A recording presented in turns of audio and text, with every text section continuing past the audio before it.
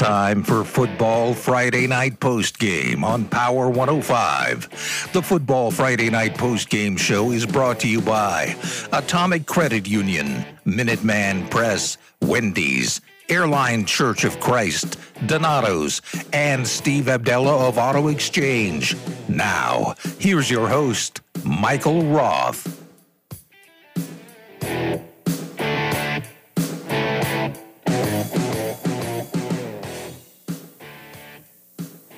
It's another Friday night here in Southeast Ohio, and a jam-packed Friday night all across the state of Ohio. Big-time games everywhere, but we're going to keep it focused on Southeast Ohio with you tonight. A lot of exciting games. You just got done listening to the Athens County Game of the Week, where the Alexander Spartans improved to 2-0 in conference play. Another big-time victory for Alexander over Wellston. They get the victory 28-13. Over on WATH, the Athens Bulldogs fought, but they didn't have enough to get the victory against the Vinton County Vikings. Vinton County, a team who many thought would compete for the TVC Ohio title. They are 2-0, but tonight a bit closer than many expected. And before we take you all around Southeast Ohio, break down every game going on in Southeast Ohio with major playoff implications and conference title race implications, we're going to talk to the voice of the Athens Bulldogs, Cedric Granger. And Cedric, I think the first thing that is notable about Athens' 21-6 loss to Vinton County, for those of you who listened to the game, was kind of how successful Athens' offense was for scoring 0 points. This was a team, I think you said they got across the 50-yard line 7 times with the ball. 7 times, Michael, 7. They had 9 drives total in this game. They crossed the 50 7 times. And it's just insane when you look at this drive chart, how many times they turned the ball over on downs in a row. But a lot of those times, they were within the 30-yard line of Vinton County. And a couple of times, they were inside the 5. They had the second drive of the game where they ended up turning over on downs on the 5-yard line of VC. And then later on in the second quarter, they turned it over on the 2-yard line of Vinton County. And that's something where, even though the score was 21-6, I think the Vikings were a little bit lucky to get out of here with the victory. Or more accurately, I'd say they're feeling a little bit happy that they were able to get out of this one with a 21-6 victory, because if Athens just converts a couple of those, they had a few drops in the end zone. If they convert those, it could have been a very different game. Or they had a field goal kicker that could make a 18, 19, 20-yard field goal. I think that could have allowed the game to be a little bit closer, and then that last drive would have been Athens driving down the field. But Athens was able to break their big scoring drought, but it was a defensive touchdown, so still without an offensive touchdown since the second quarter of week 3, despite moving the ball so well. It's an enigma. It really is. I mean, you run the ball for more yards than what you did last year, 81 yards on the ground, and then pass the ball 212 yards through the air and then win the field position battle. I mean, it's just hats off to this team for being able to come out here and fight, because it's easy when you're 0-4 to, pack up the season, lose confidence, lose hope. But these guys, they strapped it up. They went onto the field, and they really played their butts off against Vinton County. But still, credit to the Vikings for being able to execute. They only crossed the 50-yard line 4 times, but they were able to score touchdown 3 out of those 4 times, and that was the difference. Yeah, I mean, Athens, it seemed like every time they would get to like the 20, 30, 40-yard line, that would just be when the offense would sputter. But what were the positives? Because they were gaining pretty consistent first downs when they had the ball at their own inside their own half of the field. So what was Athens doing offensively that made it successful for their offense? Well, Michael, it was all about the passing game. So Levi Neal, he absolutely loves playing against the Vinton County Vikings. In 2 years playing against the Vikings from between his junior year and senior year, he has 201 receiving yards and had a big game today, 6 receptions, 91 yards, and had a couple of big catches on 3rd and 4th down throughout the day. Also, Marcus Stevers, another big game, 6 receptions, 75 yards. Also was pretty dangerous in the kick return game and led the team in tackles as well. Pretty impressive day for the junior. And then the freshman, David Sharp, had 2 receptions for 29 yards. He was able to find some open space in the seam. And, of course, we can't talk about the air raid without talking about quarterback Braden Young, 18 for 39, 212 yards, and really had a good game. They had a couple of drops, which lowered his completion percentage, but overall, he was throwing catchable balls and put his receivers in situations to be able to make plays.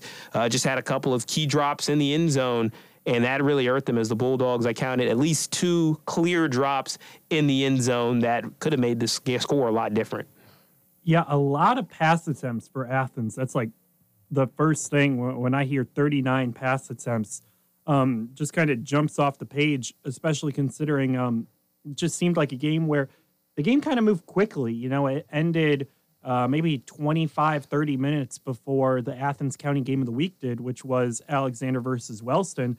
So to hear that many pass attempts is Hi, I'm Carson Kressley. Surprising. Of all the resources in the world, kindness is the most. Last year's game, one of the biggest weaknesses for Athens, they only ran the ball they ran it for negative yards. It was -1 yards on the day in last year's game. This year, they were able to find a little more success running for 81 yards. It was Alex Pirro who had 20 carries for 76 yards, and he had to earn every single inch out of those yards because it was a very, very potent defensive attack, especially that defensive line for Vinton County. They had some guys with size up front as well as a linebacking core where just physically they just dominated Athens up front. The fact that Athens was able to gain 76 yards, it's hats off to a lot of the younger offensive linemen that were playing in the game. Also, Alex Pirro with the strong lower body to be able to drive those legs forward.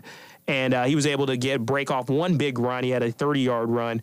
But other than that, it was pretty tough sledding against the Vinton County Vikings. And that full team, they just had guys that were there plugging up holes. Ashton Allman, he's a guy who plays basketball for Vinton County. I got to see him play last season when I was doing the broadcast for basketball. Also very talented on the defensive side of the ball and was able to stuff those run lanes alongside the rest of the defensive line of Vinton County.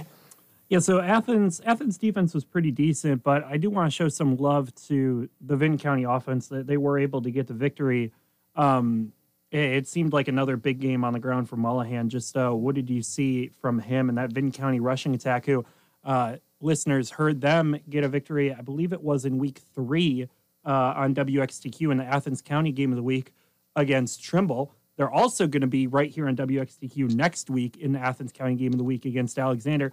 So walk us through how Vinton County was able to have a couple of successful drives that actually ended in the end zone, unlike Athens' successful drives. So Isaac Mullahan, he kind of reminds me of like a Tim Tebow sort of quarterback where he's going to be in there, he's going to put the team on his back and is a physical type runner, but he also has a little bit of speed and a little bit of shiftiness, so he kind of gets that perfect mix of the two skill sets, and he was able to get not 1 but 2 touchdowns on the ground, 31-yard touchdown run in the first quarter, and then he was able to get another run in the third quarter. It was an 8-yard touchdown on quarterback power type plays. And then also the running game was helped out a lot by Garrett Brown, 11 carries, 121 yards for him today. Brown, he just looked like he was bigger than any defensive player that Athens had. So he was just churning out yards, trucking through defenders. But the one susceptibility he had was to the fumbles. He had 2 fumbles in the fourth quarter, which gave Athens a little bit of hope. And that's a shout out more to the Athens defense than anything else. Josh Peterson and Seth Hart were both able to strip the ball away. One of them led to a touchdown by David Sharp for Athens. But overall, Garrett Brown, he was almost unstoppable in third down situations. They would give him the ball on 3rd and long situations, 3rd and 7, 3rd and 8, and they just let him do the rest. And when you average 11 yards per carry, you know you're doing something good.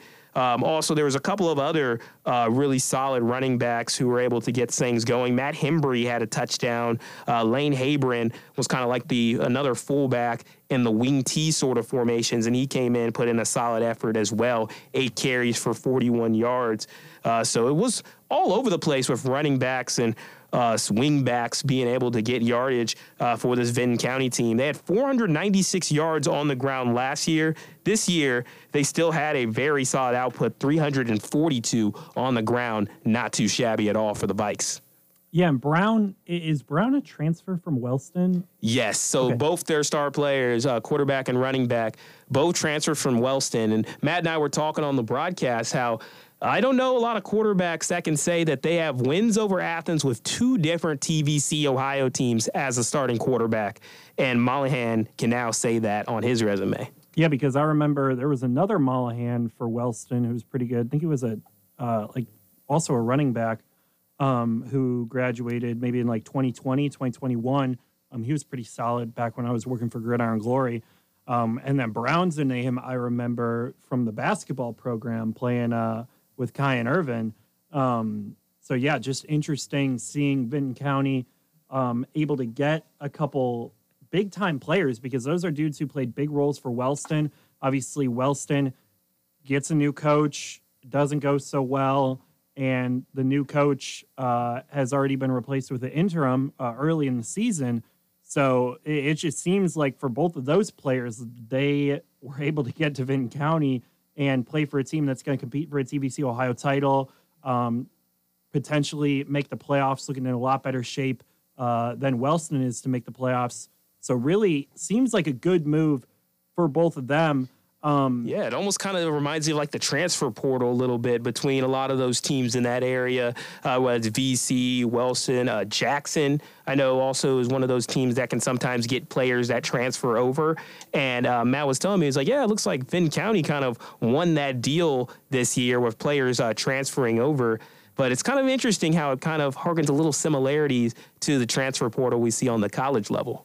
Yeah, and I mean, Jackson's not doing too shabby. Another big victory for the Ironmen tonight. We'll talk about that a little later once Cade gets back here because we had 3 split decision games, and Cade got 1 and I got 2. So you came out and got the better of that one. Yeah, got the better of him once again. But yeah, it always is. Me and Cade's picks every week.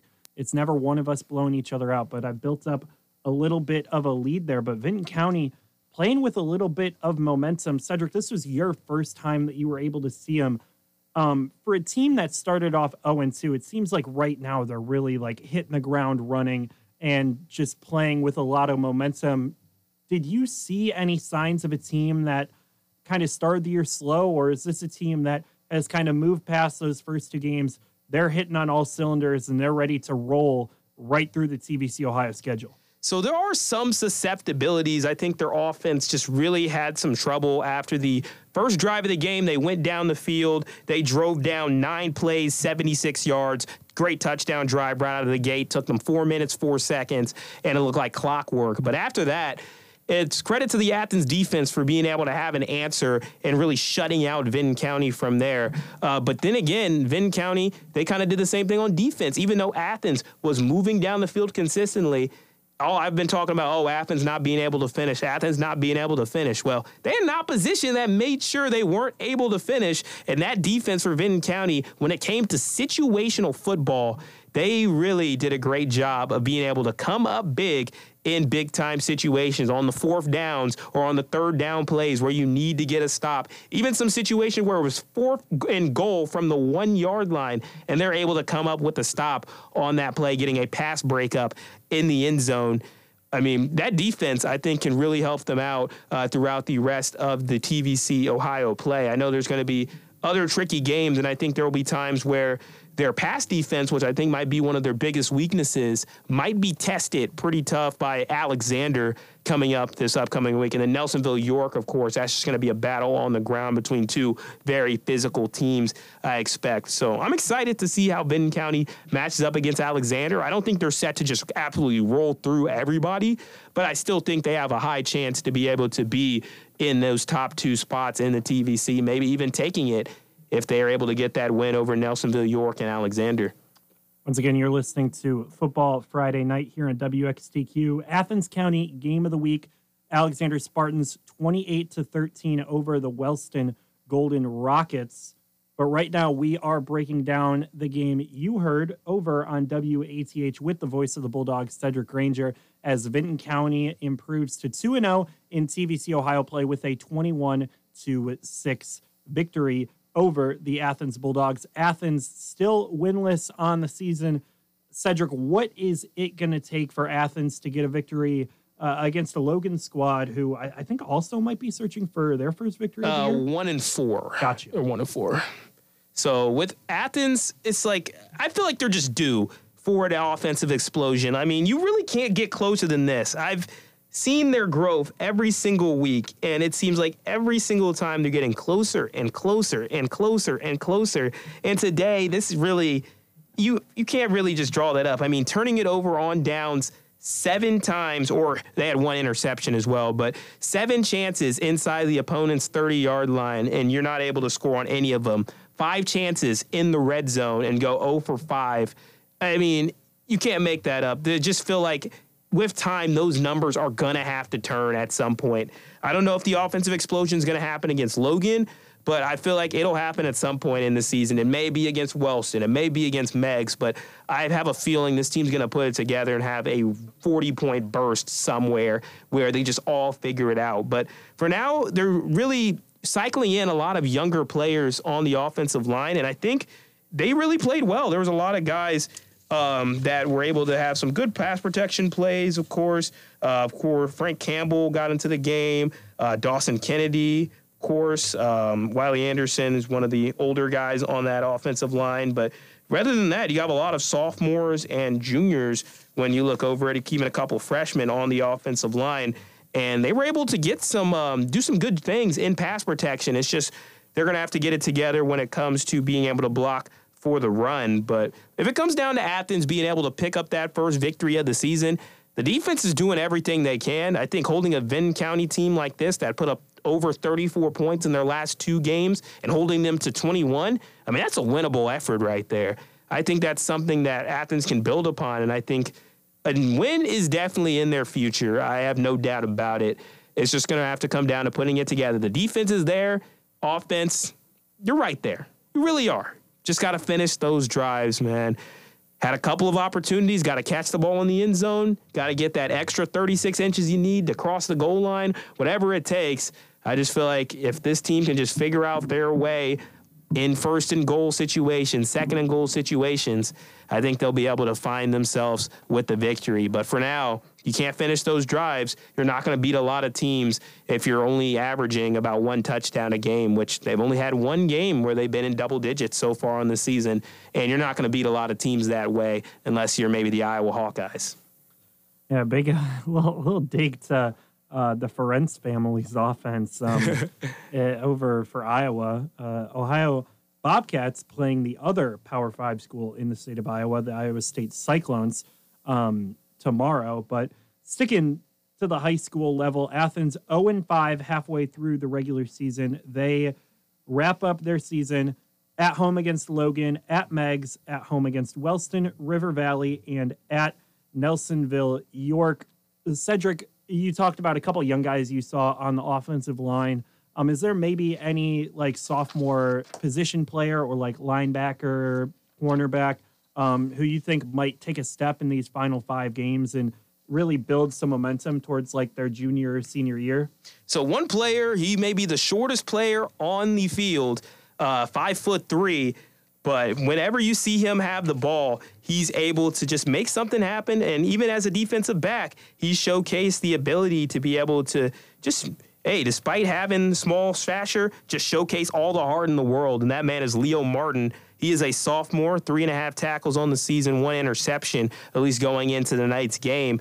And he has solid potential on defense. If he can be able to hit a growth spurt, I think that would help out a lot as well. But he being in position, showcasing that heart. He had 1 play where it was 3rd down and 7. He caught a hitch route. He was about 4 yards short of the line to gain, and he pinballed his way to getting the first down. And that's just the type of heart that the sophomore class, especially out of any of the classes, also freshman class, and of course you can't do anything without your leaders right now as your juniors and seniors. But for a team that's really led by a big sophomore class. There's a lot of heart all over that group, from Leo Martin to the guy's last name is Hart, Seth Hart, who was making great plays. Josh Peterson ended up being able to force a fumble today when they needed him most. Those are some of the guys that I really expect to continue to keep getting better throughout the year. Leo Martin, definitely my pick for that, and that's a guy to definitely be watching out for. And then, of course, linebacker Brady Warden has done a lot of great things this season, had the interception against Marietta. And there are some younger guys where I'm just thinking 1-2 years down the line, I think this team might have a shot to be able to win the TVC Ohio down the line. But for now, it's going to be pretty tricky as this team continues to go through their growing pains. Voice of the Bulldogs, Cedric Granger, providing all the analysis you need to know about Athens. Cedric, we're going to let you go, but before we do, any game all across the state that you want to know, like final score or any analysis on, doesn't have to be Southeast Ohio, but it could. Yeah, so Waterford Eastern's big matchup here today. I always follow the Eastern Eagles when they're the last undefeated team. I'm very curious, but I know they were down 14-7 at half, according to ScoreStream. So I wonder if they were able to figure out a way to come back in that game and pull off the victory, or if not, that they may have their first loss of the year. Who knows? Yeah, it is Waterford who takes this one 29-13. That was the second of the three picks that myself and Cade disagreed on. I had the Waterford Wildcats. He had Eastern, and Waterford gets the victory at home in a huge battle for TVC Hawking supremacy. Once again, taking you around the TVC Ohio in the Athens County Game of the Week on WXTQ. Alexander 28, Wellston 13. Over on WATH, Cedric Granger broadcasted Benton County's 21-6 victory over the Athens Bulldogs. Megs gets a victory 37-20 over River Valley. That was a game that myself and Cade disagreed on. Cade gets that one right. I get that one wrong. And then finally, in the one TVC Ohio non-conference game of the week, Nelsonville York 32-13 over Oak Hill. If you want to call in 740-592-1055, we're going to be taking you all across Southeast Ohio. Let your voice be heard. We'll put you on the air right when we come back from this commercial break. You're listening to Football Friday Night on Power 105. Quality. You hear that word a lot in commercials, but there's one business in town whose quality and prices are unsurpassed. I'm talking about Minuteman Press on Washington Street, right next door to the Donkey Cafe, uptown. You see, Minuteman Press is a hybrid. First, it's a full-service sheet-fed press where they can create great art to meet your needs that the other places are simply unable to do. And they're also a complete copy shop as well. Minuteman Press on Washington between Court and Congress, 593-7393. That's 593-7393. Wendy's new French toast sticks are so delicious, some are saying that they're better than their mom's breakfast. Excuse me, did you just say Wendy's new French toast sticks are better than my breakfast? Mom, is that you? Answer the question. I said some people are saying that because they're so crispy on the outside and fluffy on the inside and perfect in every way. Uh-huh. And what do you think? I think it's time to tell people to choose wisely. Choose Wendy's new sweet and crispy home-style French toast sticks. That's still not an answer. At participating U.S. Wendy's during breakfast hours. When one door closes, Atomic Credit Union is open. Conveniently located on State Street in Athens, we're ready to help with all your financial needs. We offer mortgage and auto loans, credit cards, instant debit cards, online and mobile banking, and so much more. Visit us at 920 East State Street or online at atomiccu.com and discover the credit union difference. All loans subject to approval, federally insured by NCUA, Equal Housing Opportunity Lender. Are you dreaming of something greater? A college degree, job skills, a rewarding career? The Ohio Army National Guard can help you get the education you need to land the career you've always wanted. The Ohio National Guard Scholarship Program could pay 100% of your college tuition. You're eligible for the scholarship as soon as you enlist. Learn more about the many benefits that come with serving in the Ohio Army National Guard. Visit nationalguard.com today. Sponsored by the Ohio Army National Guard, aired by the Ohio Association of Broadcasters and this station. Football Friday night here on WXTQ. If you want to call in, let your voice be heard. The number is 740-592-1055. Once again, that's 740-592-1055.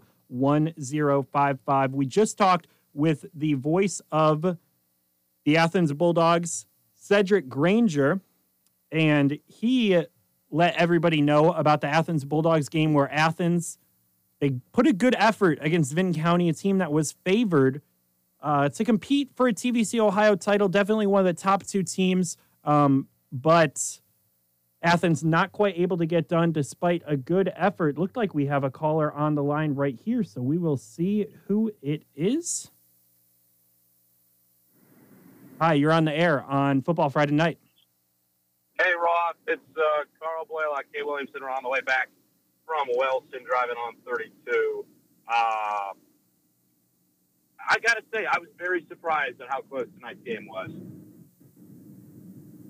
Yeah, so competitive game between Wellston and Alexander. Alexander able to get the 28-13 victory. What did you see on the Wellston side that impressed you so much? Their ability to make big plays. Really, the one person that really impressed me was Brenton Breach, their wide receiver. He threw a touchdown pass. He was just everywhere around the field, scored pretty much all of their points.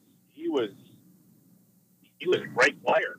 I think part of the reason why Wellston struggled towards the end of the game is the fact that he was really hobbled up. I mean, it was a really physical football game. I think there was a lot of people hobbled up, but he was the person who really stepped out to me, Wellston, that really did it. They really struggled on offense. The defense was all right, but I think the key really was. Yeah, so interesting that you cut out a little bit there, Carl. Interesting that we just talked to Cedric Granger about the Vinton County 21-6 victory over the Athens Bulldogs that was aired on WATH. Vinton County using two Wellston transfers, quarterback and running back. Wellston, obviously, with an interim coach now early in the season, but it seems like their defense really put in some solid effort. We got a little bit of technical difficulties. Carl, you guys still here?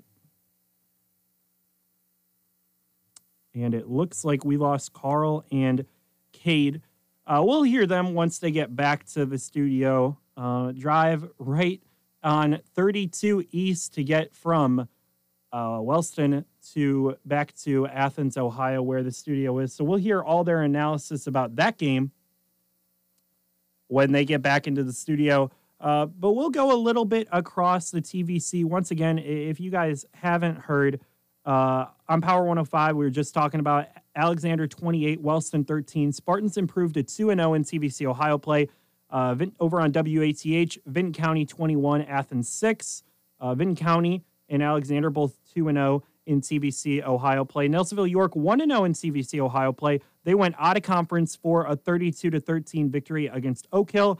And finally, Megs 37, River Valley 20. So Megs gets their first victory in TVC Ohio play.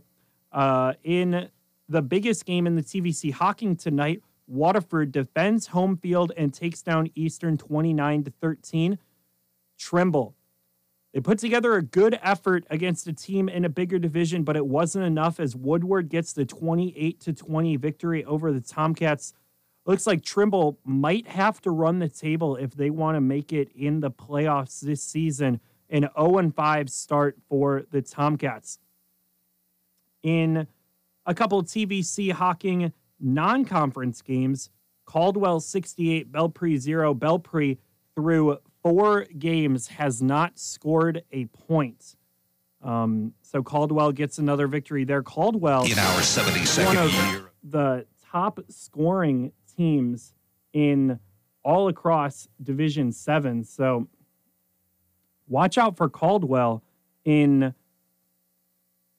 the small division playoffs, as they've been putting up a lot of points in their games so far this season. The East District's got a couple sneaky teams. We'll talk about a couple of those games later on But a couple other TVC Hocking final scores: South Gallia 40, Sciotovsville East 34. This was actually a rematch. These teams played each other earlier in the season, and South Gallia won on the road. They also win at home, a little bit closer, the game that they had at home, 40-34. And then Southern, the Tornadoes, 42-0 victory over Manchester. So a good victory for Southern.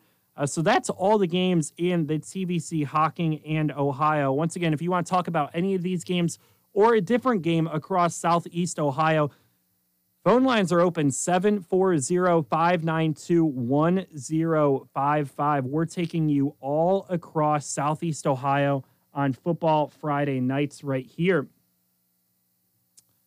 As in the Athens County Game of the Week, Alexander 28, Wellston 13, and then over on WATH, Vinton County 21-6 over Athens. A couple other scores that people are going to be interested, a couple of games that we predicted on the Thursday football preview show. Fort Fry all over Warren. I believe that says 61-28.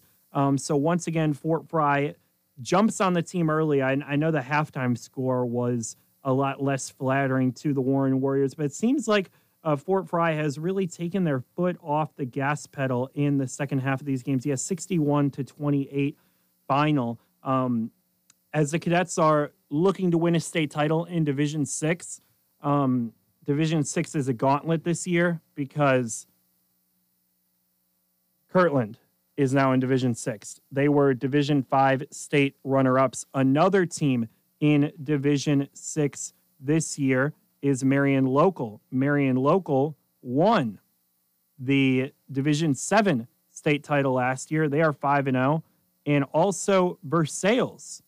They did take a loss to Division 7 foe New Bremen, but they are sitting at 4-1, and they are the defending Division 5 state champions. So a lot of competitive teams in Division 6 this year. Fort Fry looking to get over that hump. They've gotten to the regional championship game. They've gotten to the state semifinals. They haven't made it all the way to Canton.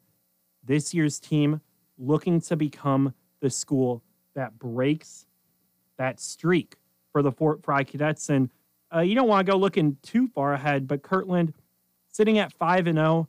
I'm not sure if they have their best team in the past couple years. A 21-0 win over a solid Lutheran West squad, and 43-13 over Geneva in their two closest games so far this season. Geneva, a Division 3 school, who's sitting at 3-2. But I'm just not sure. I think that the Kirtland team that faced Ironton twice in the Division 5 state title games might have been a little bit stronger, especially the Kirtland team that you saw in the COVID year 2020. That team defeated a Division 1 foe in Solon that year. So that Kirtland team was absolutely loaded. And they obviously won the state title, beating a Southeast Ohio team. It'll be interesting to see if Kirtland matches up with another Southeast Ohio team this year. Once again, it appears that Fort Fry would be the most likely team to do it because Division 6, Region 23 has been a region that we've kept a close eye on all throughout this year. This is the region that Nelsonville York is in. This is also the region that Trimble is in, and a couple other just schools all across Southeast Ohio. You got Carl's favorite team, Cold Grove. You got Shenandoah. You got Bern Union, Bel Air, and the defending Division 6 Region 23 champion is West Jefferson. A lot to unpack here on Football Friday night. Interesting scores all across the region. Speaking of teams in Division 6 Region 23, we just mentioned the Bern Union Rockets. They get a victory over Eastern Pike. We mentioned that Meg's Eastern takes their first loss of the season, 29-13 against the Waterford Wildcats. Eastern Pike also a loser, 21-14 against Bern Union. Bern Union took that opening season loss to Cold Grove, Some people were questioning how good Bern Union was. Really, what we should have been saying is, how good is Colgrove? Colgrove, a 43-6 victory over Chesapeake. So another impressive victory for Colgrove. As Gallia, a team many thought would be pretty strong in the OVC. They almost lost to Portsmouth. They get the victory 36-34. Ironton all over South Point 55-12. And then Fairland with a solid victory over Rock Hill as well. The final score of that Fairland versus Rock Hill game was 34-27. So close games for both Fairland and Gallia Academy. Maybe Colgrove will sneak some victories over those teams. This is a team that has looked absolutely dominant so far this season. The OVC, really strong from top to bottom this year. Obviously, Ironton is going to be the team to beat. They're looking like state title contenders in Division 5. They put up 55 points tonight in a 55-12 victory over South Point. Fairland, another tough team. They've really improved their program with Melvin Cunningham, 34-27 victory over Rock Hill. And then Gallia Academy. This is a team who you heard play Athens in week 2. Gallia stays unbeaten, but it was closer than many expected. 36-34 victory at Portsmouth. And then you just look at Colgrove. They're sitting there also undefeated. So just an interesting conference is the OVC. Moving across some other games, we mentioned in the East District, Union Local wins the Battle of Unbeatens against Shenandoah 49-20. That's a big victory for Union Local. A lot of playoff points were at stake there. Union Local is a team that has just looked really impressive so far this season, and they get another victory. They stay unbeaten. Union Local has a running back who I'm going to find his name right now as I'm talking. Union Local wins 49-20 over Shenandoah, and Union Local running back Jackson Price broke the record for most touchdowns in a career for most rushing touchdowns in a career for Union Local with 33 tonight as they remain unbeaten in a battle of unbeatens, 4-0 versus 4-0. Another big game in the East District was happening in Cambridge, and it's Bel Air getting the 25-14 victory. That's a big win for Bel Air. Bel Air is a team that needed the playoff points. They play a very tough schedule, but the reason why you play that tough schedule, you're ready for the playoffs. They already played the favorite in Division 6 Region 23, the Fort Fry Cadets. It didn't go so well, even though they were at home, but Bel Air just keeps fighting. They take a close loss to a Wheeling Central Catholic squad who's going to be competing for a state championship in West Virginia, and now they get a big victory over Cambridge, 25-14. Finally, last big game in the East District, Barnesville 35, River 21. Barnesville moved up to Division 5, Region 19. They were a team that seemed to always be around late in playoff time in Division 6, Region 23. They're out of there. They're up to Division 5. River, they might be the biggest challenger to Newark Catholic in Division 7, Region 27. You also got teams like Eastern Megs. You also got Waterford and a couple other teams in Division 7, Region 27 that are going to try and prevent Newark Catholic from making it back as regional champions. But it looks like the Green Wave are the prohibitive favorite right now as River falls to Barnesville 35-21 in another East District battle of unbeaten. So some good games across Eastern Ohio. If you want to call in, phone lines are open. 740-592-1055. We're going to take a quick break. When we come back, we're going to keep going across Southeast Ohio and eventually welcome back Carl Blaylock and Cade Williamson to discuss the Athens County Game of the Week in studio. You're listening to Football Friday Night on Power 105. Have you heard of Project Rise? Are you a parent in Athens, Meigs, Perry, or Vinton counties? We provide internships, job shadowing, work study, transition planning, and graduation coaching. All students and parents have free access to these resources. For more information, please find us on Facebook at AMESC Project Rise. There are numerous free events and resources that you need to know about. Act now. Project Rise will help you with your future after high school. Follow us on Facebook at AMESC Project Rise. Since 1963, Donato's was built on 3 fundamentals: creating a superior product, hiring great people, and adhering to strong principles that promote goodwill in the community. Stop by East State Street and try out their appetizing pizzas, subs, salads, desserts, and beverages with party sizes available. Donato's only uses the freshest of ingredients with no artificial colors in their food. Eat fresh. Every piece is important. Only at Donato's on East State Street in Athens. It is that time of year again. Hunting season is just around the corner. Stop by the Rocky Outdoor Gear Store to see our archery department. We have Matthews, Hoyt, PSE, and 10-point bows. Whether you are looking for an upgrade or just need your bow fixed, our bow tech will get you ready for the fall. We also have a wide selection of firearms, ammo, boots, and camo. Our hours are 10 a.m. to 7 p.m. Monday through Saturday, and 10 a.m. to 6 p.m. on Sunday. Located at 45 East Canal Street in Nelsonville. See you soon. Hi, this is Kevin Peterson, the host of Sunrise here every weekend. And if you haven't heard the show yet, check it out this weekend and hear what you've been missing.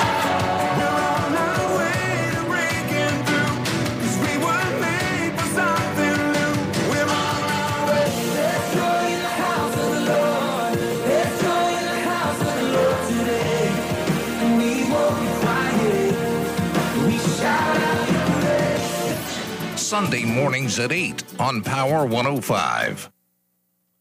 Football Friday nights here on Power 105. I was mentioning a Division 7 Region 27. Hadn't seen this final yet. Newark Catholic, a shocking loss to Licking Heights, 27-17. Green Wave, a team that has been absolutely dominant this season, especially defensively. This was a Newark Catholic squad who last year gave up a lot of points to Fort Loramie. This year, hold them to just 9 points in their only other game of the season against Nelsonville York, 45-0 victory. And the Buckeyes in every other game have been dominant. You know, they're winning 16-0 over Trimble, 48-7 over Liberty Union, 41-6 over River Valley, and then tonight 32-13 over Oak Hill. But Newark Catholic, in only their 3rd game of the season, 1st game of the year, gets canceled against Bishop Reedy due to weather, and then supposed to be their 2nd game of the year in week 3 against Columbus Academy. That unfortunately got canceled due to the passing away of a student at Columbus Academy. But Newark Catholic falling 27-17 against Licking Heights tonight. Really shocking score over in Licking County. I'm sure Cade Williamson will have a lot to say once he gets back. If you have anything to say about any game across Southeast Ohio, phone lines are open, 740-592-1055. We want to hear from you. How did your game go? And we got somebody on the line right now. You are live on Football Friday night. Hey, guys, this is L.R. Ferris with Jimmy Holbert and Don Holbert from Nelsonville TV Cable. We did the Miller Sport game tonight, and we just want to report the score. The Miller Falcons upended the Miller Sport Lakers. What was the final score, Jim? 53-12. 53-12. Stop right here. So Falcons get their first victory tonight and moving along, and just they're building something up here at Miller, and we just wanted to go and give you guys a heads up what went up on here tonight. Yeah, Miller, former TVC Hawking squad, so we obviously saw them more in Athens County, but don't want to forget about them. We kind of joked that it was the Battle of Miller between Miller and Millersport. They put up a lot of points tonight in a victory over Millersport. Any players you want to shout out who really played well for Miller in this victory? Well, Dowdy, our quarterback, is just as good as anybody. His sophomore does a real nice job. And we had, two kids, the running backs got 100 yards tonight. Bice and Kaido both had over 100 yards rushing. And just really went after the ball defensively. I mean, just, going after the ball. 2 or 3 guys have their hat on the player every time. And just a real nice win for the Falcons tonight. And I'd like to stay on here and talk to you all night, guys. But we're going to run out of service here. I just want to get this one in and let you know we appreciate you guys and what you do. And we enjoy listening to you when we're on our way home every night on Friday. So once again, the Falcons get the victory, and we're just proud as punch to be part of the Falcon family. Yeah, thank you once again for calling in. Show is only possible thanks to listeners like you. Good for Miller to get in the win column. They'll have a couple other winnable games as they try and build momentum throughout the rest of the season. So thank you for calling in. Okay, you're welcome. Thank you very much, and we'll look forward to getting with you next week when we got a little more time. We're, like I say, we're on the middle.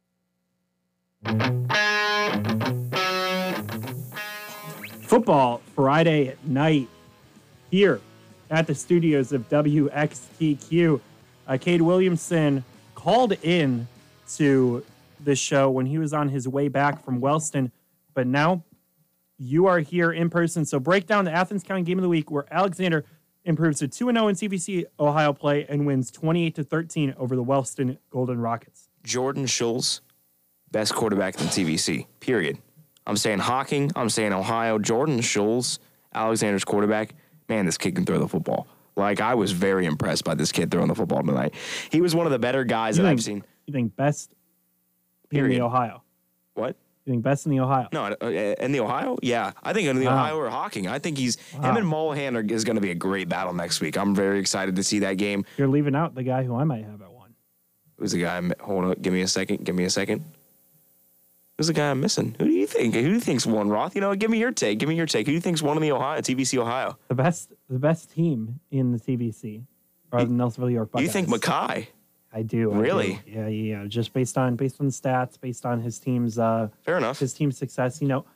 I just feel like, obviously outside of the Newark Catholic game, which we thought didn't really count, 49-0 loss, but Newark Catholic takes a surprise loss. Hey, we'll get to tonight. We'll get to that. I'm the happiest person in the world. Yes. I just don't feel like Mackay is needed to make the plays so far. Yeah. And I think you'll see that against Vinton County and against Alexander. If Mackay needs to make plays, I think he's going to make the plays. Obviously helps having probably the best player in the TVC, Leighton Hoagie. He just seems like a different beast. Yeah. For him to throw to. But I do think it's close between all three of those guys. I think whatever answer you give isn't a wrong answer. Just my answer would differ from yours. So let's hear more about Alexander's kind of new star quarterback. Yeah, Jordan Schultz, junior quarterback, was an honorable mention All-State last year in Division 5 for Alexander as a sophomore, by the way. As a sophomore, he was. Where's number 1? Kid's got great tangibles. 6'2", 188, almost the tallest kid on the team. You can spot him anywhere on the field. He's got the visor on the helmet. He's got the arm sleeve. He's got everything. He's a baller. The way watching him play, very exciting football player. The only reason why I think or why I say that he is the best in the TVC Ohio is because some of the passes that he make. I mean, he was putting some of the receivers for Alexander just throwing dots to him, getting it out on a rope, throwing it, going through his progressions well. A very solid quarterback in Jordan Schultz, where I had this conversation with Carl as we were walking out of the stadium tonight at a C.H. Jones field there in Wellston. I sat there and I said, look, Carl, if you put Jordan Schultz on Nelsonville York, I think they're better. I think they're a better team because he's relied on to make a lot of those plays for Alexander. He is their offense. I will say that 100%. He is their offense. He finished with 200 passing yards tonight, 34 attempts with 16 for 34, 2 touchdowns. Also had a pick 6 to really seal the game late. And looking at the other side for Wellston, John. Why is the name escaping me right now? I'm not sure why, but Wellston's quarterback had a tough game.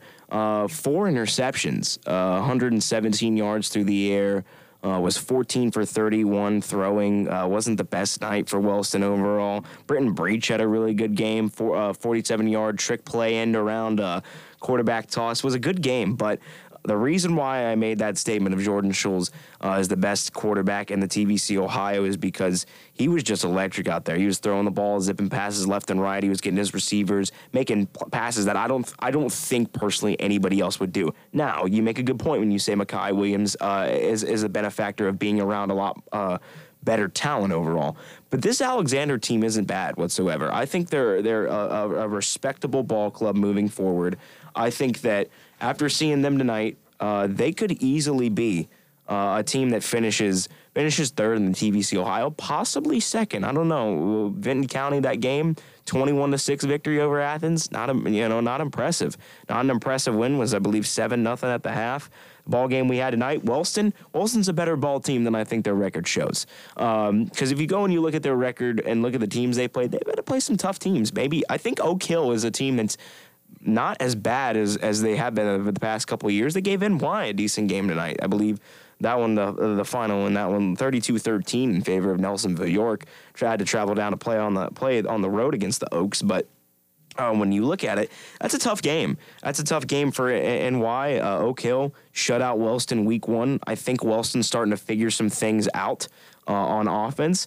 They have some talent. I will admit it. Wellston's not a bad program whatsoever. They're figuring things out. Coach Dan Polson's got those guys really disciplined in certain situations. I think they're getting better as the season goes on. I would not be surprised if they get a TVC win here or there. But when you turn it over and you look at Alexander, what really impressed me in today's ballgame was just their offensive efficiency. They were moving the ball a lot better than Wellston was. Wellston there for a while, I believe at the half, had 15 yards from scrimmage.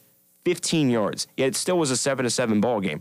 Now, that was because of a little bit of a couple questionable calls on the respect of Alexander and time management as the half started to wane down. Wellston had a couple questionable calls as well. Clock management just left and right really confused me personally up in the booth with Carl. But I think Jordan Schultz has the talent. I watched him throw in pregame, and I was like, this kid looks good. And he was throwing left and right. He was throwing dots. He threw to his receivers at a 47-yard big play touchdown early on in the ball game. His main receiver was out for the second half, too. His name is Jenkins. Logan Jenkins was out the whole second half of the game, had 5 receptions in the first half for 76 yards. Had a great first half, and he was out the second half of the game. And there was no problems there for Jordan Schultz. Came back into the ball game, used his tailbacks a little bit more. Very efficient game. And I think he can do it with the legs, too. I'm excited for that ball game next week in MacArthur. So, a big victory for Alexander. They improved to 2-0. But you mentioned Wellston's offense. It was a little interesting hearing Cedric Ranger on the call for the Vinton County versus Athens game, because Vinton County's quarterback and running back, both former Wellston Golden Rockets. So how has Wellston tried to replace the loss of Mullahan and Garrett Brown offensively this year? Because they probably assumed that they were getting their quarterback and running back until obviously they found out about the transfers. Yeah. I'll turn this one over to Carl. Carl is very eager to hop on the mic for this one. Brenton Breach. He was incredible the entire night. I think he scored about every single... He scored every single point for Wellston tonight. Did he kick? Yes. Yes, okay. He did kick. I had to make sure. Yeah, it is official. He did score every single point for Wellston this evening. He took a kickoff return for a touchdown right after Alexander's first touchdown. After the second touchdown, he threw a touchdown pass. They ran a reverse pass, one of those halfback pass type things, and it worked out beautifully, and it scored him a touchdown. One of the more interesting things about this game... Did he throw the touchdown? Yes. Okay, so technically he did not score every point for the team because technicality, Roth. Okay. The one who catches the touchdown is the one who gets the points. Either way, he was involved in every single There we go. play. Now that is a factual statement, Carl. I think it's still a factual statement either way. But the momentum in this game was very interesting because you would have Alexander scored a touchdown, ensuing kickoff, down the field goes Wellston, runs it back for a touchdown. Same thing happened in the third quarter. My freshman year of college at a Gridiron Glory game, I think I went to a Wellston Alexander game, I think Alexander returned the opening kickoff for a touchdown, then Wellston won like 49-7. I'm pretty sure that's what happened. So kind of interesting that this time it was Wellston returning a kickoff to make it 7-7, but Alexander walks away with the victory in this one. I mean, you had that happen, and then after Alexander's second touchdown in the third quarter to go up 14-7, they tried onside kicking, and there was a lot of very interesting play calls during the game, and that was one of them that really made me scratch my head. Albeit, I guess you didn't want him to return it back for a touchdown again. That I understand, but I don't think I quite agree with not, squibbing it and not, onside kicking it. That's when you had the halfback pass for a touchdown, and it was breached to Canner in the end zone for a 47-yard touchdown. They missed the extra point, but there were just so many momentum swings in this game. Nobody wants to get ripped off. I think the key was three turnovers for Wellston's quarterback, and just not great. Four. Yeah, it was actually 4 interceptions. Johnny Scott, his name. That's the one name that escaped my name or escaped my brain. I don't know how. He's got a great name. Johnny Scott, the quarterback for Wellston. 4 interceptions on the night. The final one was the pick 6 to lock it up for Alexander. But I think they just had a decent play calling. I will say that, and early on in the game, the up front for Wellston looked very solid. Later, as the game continued, it looked like Alexander was playing a lot better. I will say up front, they got a lot of sacks on Johnny Scott. I believe he had finished with an 8 of 55 rushing yards, if I'm not mistaken, compared to 117 through the air. So not the best numbers you want to see from your quarterback running the ball, also incorporating sacks or tackles for loss. But still, I will give Wellston their credit up front. They played quite well. Yeah, so big victory for Alexander to improve to 2-0. Cade, something that we've been mentioning a lot on the show all year is home field advantage. Gridiron Glory, they covered, I think it was 11 games. Only 2 home teams won.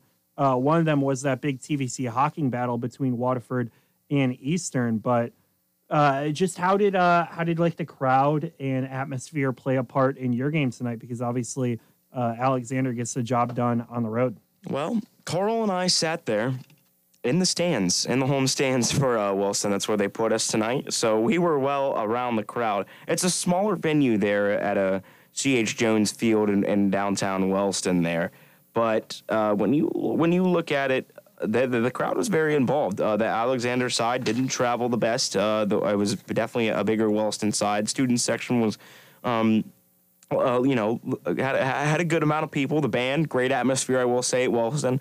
Overall, the stands were packed, and it was the momentum. The momentum of this ball game was really back and forth.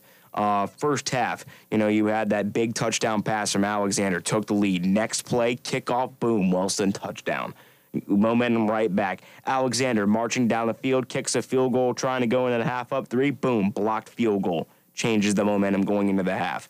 Coming out of the half, Alexander moves the ball, continues to move the ball. Back and forth these teams go. Alexander eventually goes up 14-7. Wellston answers right back. Boom, 14-13 after a trick play.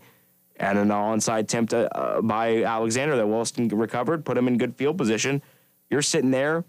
I mean, come on now. It's just a back and forth momentum game as it went. Eventually, that pick 6, another interception late in the ball game from Johnny Scott really put Wellston behind the 8 ball. 40-yard touchdown run from Isaac Waller by Alexander put him up 21-13. Then pick 6 ices the game. That really just silenced that Wellston crowd. But I will say it is an overall good factor there, and I think Wellston will win a game in front of that crowd this year. I think there's a couple upsets that are going to happen. Well, upsets, I'm putting that in quotations, that will happen throughout the TVC Ohio this year.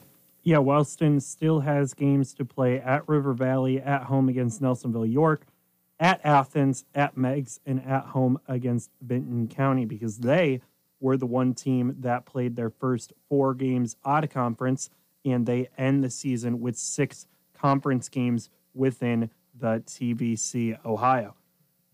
TVC Ohio final scores tonight over on WXTQ right here on Power 105. You listened to Alexander's 28-13 victory over Wellston Spartans, are 2-0 in TVC Ohio play. Over on our sister station, WATH, Vinton County 21, Athens 6. Bulldogs remain winless. Vikings improved to 3-2 after a surprising 0-2 start. BC is also 2-0 in TVC Ohio play.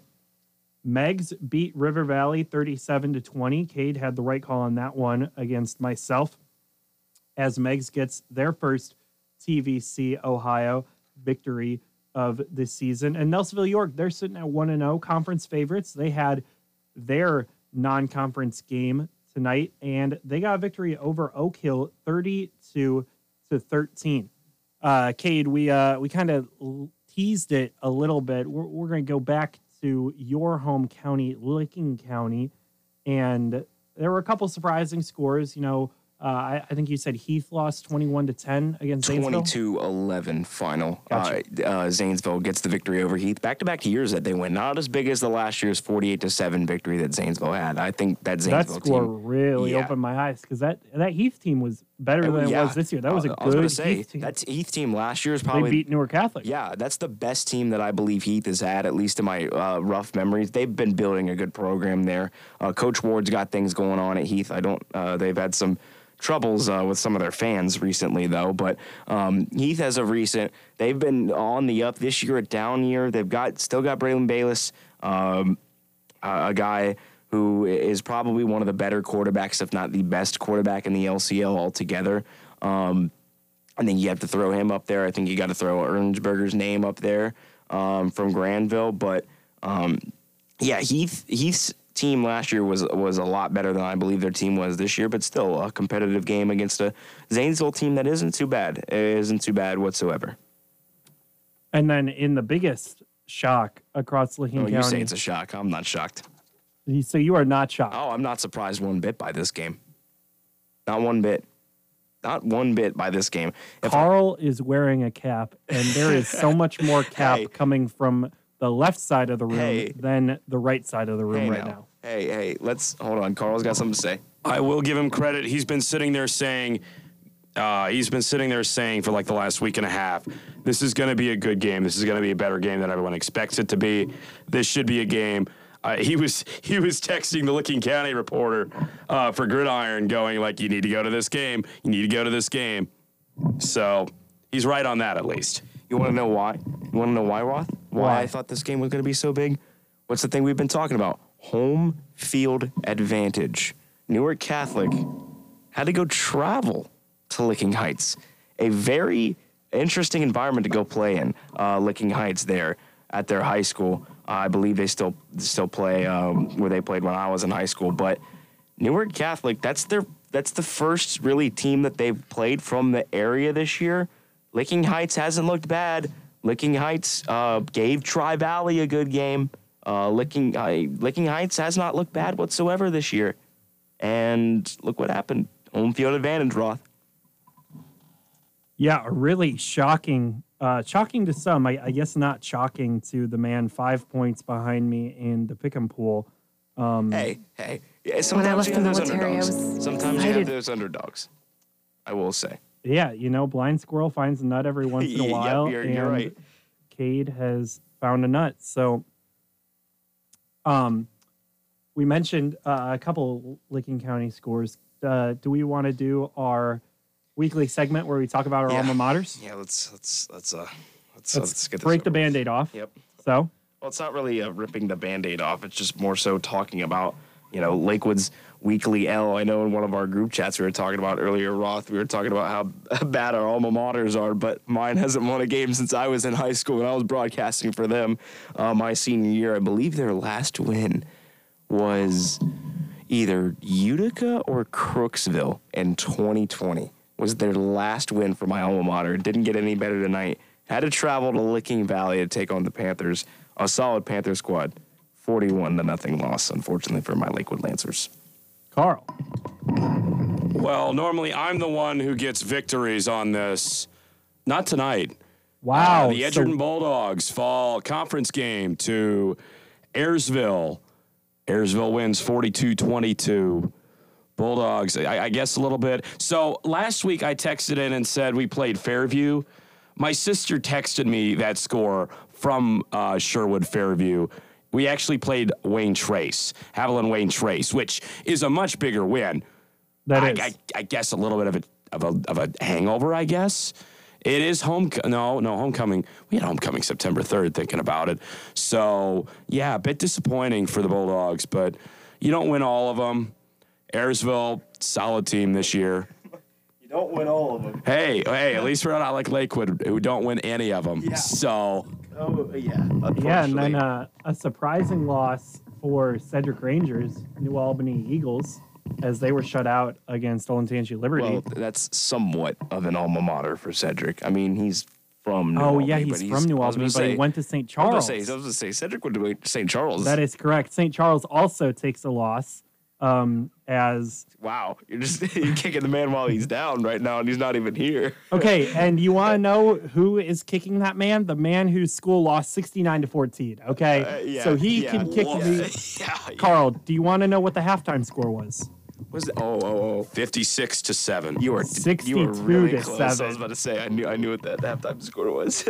Yeah, it did not go well, but yeah, Washington Courthouse. I think they're becoming my second adopted team. How Portsmouth West was my first adopted team. Yeah.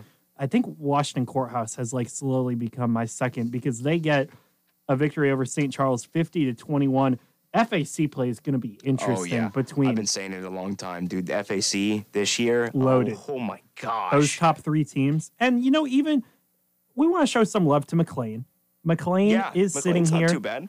Their only loss, let me make sure that they did not lose to Cincinnati Hills Christian Academy as I say this, but their only loss heading into tonight was against McLean, fell to Zane Trace, 40-0. Zane Trace is an unbeaten football team. Zane Trace got a 49-6 win over Huntington. McLean looking for a McLean score. Yep, 48-14 victory. So McLean sitting at 4-1. Yeah. Washington Courthouse sitting at 4-1. Chillicothe at 4-1 with a 24-0 victory over Logan. Chillicothe's only lost to Division I foe Westerville North, who is 3-2. No super impressive wins for Westerville North. It's an OCC squad. Exactly. I was going to say it's an OCC squad. And they were on the road. Yeah. Or no, that game was actually at home. I thought it was in Chillicothe. They had Westerville North come down and play at Chillicothe in that one. Interesting to see. Yeah, I think they did a home and home because I'm pretty sure they went up to Westerville last year. Gotcha. And then Jackson gets another big time victory. Jackson, 4 of their 5 games have been absolute thrillers this year. Week 1, blowout Logan 35-8, but then a loss last minute and a half touchdown to Ironton 29-26. Then against Tri-Valley, you miss an extra point with 1:50 to go, and they lose 14-13.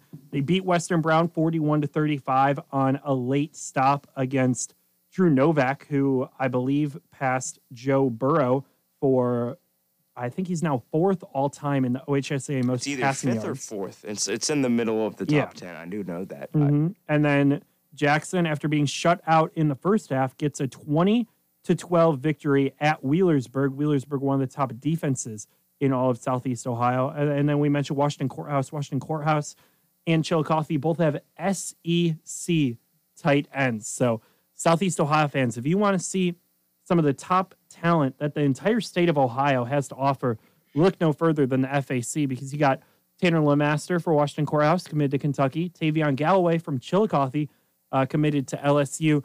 And also the Jackson Ironmen have future Ohio Bobcat Jacob Winters at the quarterback position. We're going to take a break. When we come back, we're going to continue to map all around Southeast Ohio. You're listening to Football Friday Night here on Power 105. It is that time of year again. Hunting season is just around the corner. Stop by the Rocky Outdoor Gear Store to see our archery department. We have Matthews, Hoyt, PSE, and 10-point bows. Whether you are looking for an upgrade or just need your bow fixed, our bow tech will get you ready for the fall. We also have a wide selection of firearms, ammo, boots, and camo. Our hours are 10 a.m. to 7 p.m. Monday through Saturday, and 10 a.m. to 6 p.m. on Sunday. Located at 45 East Canal Street in Nelsonville. See you soon. Power 105. Hey, what's up? It's your music-loving friend, Rick Dees. Don't forget to join me every Sunday morning, 10 to 2. We go all the way to number 1. Right here, the weekly Top 40 Countdown on Power 105. Serving part-time in the Army National Guard has led to a lot of firsts for me. It paid for me to be the first person in my family to go to school. That education got me to the first day at my dream job, which I can still hold while I serve part-time. That job and the home loan benefits I got from the Army National Guard helped me buy my first house. I also know that I will be one of the first to respond if my community ever needs me. Sponsored by the Ohio Army National Guard. Aired by the Ohio Association of Broadcasters and this station. Steve Abdella has been working in Athens for over 30 years and is proud to be a part of the community. Stop by and see Steve for great deals at Auto Exchange, located at the corner of Johnson Road. You can also give him a call at 740-331-2713 or find him on Facebook. Over 80 newer, nicer, used cars are available. Head on over to Auto Exchange and get a car today. Steve Abdella at Auto Exchange, proud supporter of high school sports. Since 1963, Donato's was built on 3 fundamentals: creating a superior product, hiring great people, and adhering to strong principles that promote goodwill in the community. Stop by East State Street and try out their appetizing pizzas, subs, salads, desserts, and beverages with party sizes available. Donato's only uses the freshest of ingredients with no artificial colors in their food. Eat fresh. Every piece is important. Only at Donato's on East State Street in Athens. Hey! Yo, this is my grandson. Today is his 18th birthday. When I was 18, ladies used to think I was fine. He's a smart guy, but I thought he could use a little advice today. Start putting away some money. Call your mother. You need to sign up with the Selective Service System. Save money, call mom, and register with SSS. Hey, Grandpa, this boy got that police head, the kind that roll up and stop wherever he wants to. Be the man.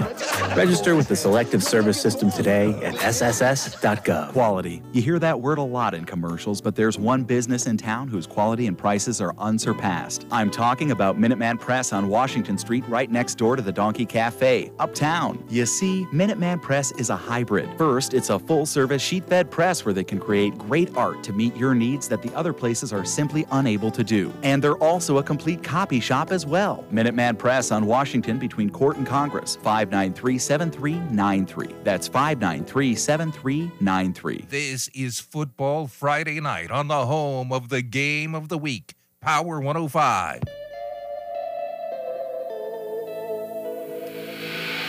Busy week number 5 all across Southeast Ohio.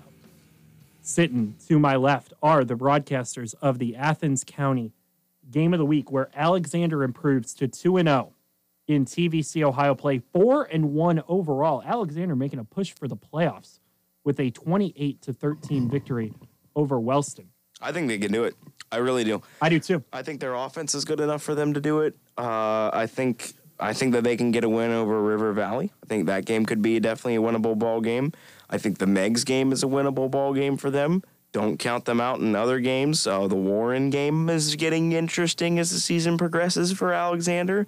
I think that they can compete next week against VC. I'm not going to make a pick on that game, but I think it'll be an interesting ball game overall. Like we said, home field advantage will take its toll. That game's in MacArthur, but yeah, that's interesting for VC. Some of their bigger games this year are at home. They're at MacArthur, playing at Viking Stadium there.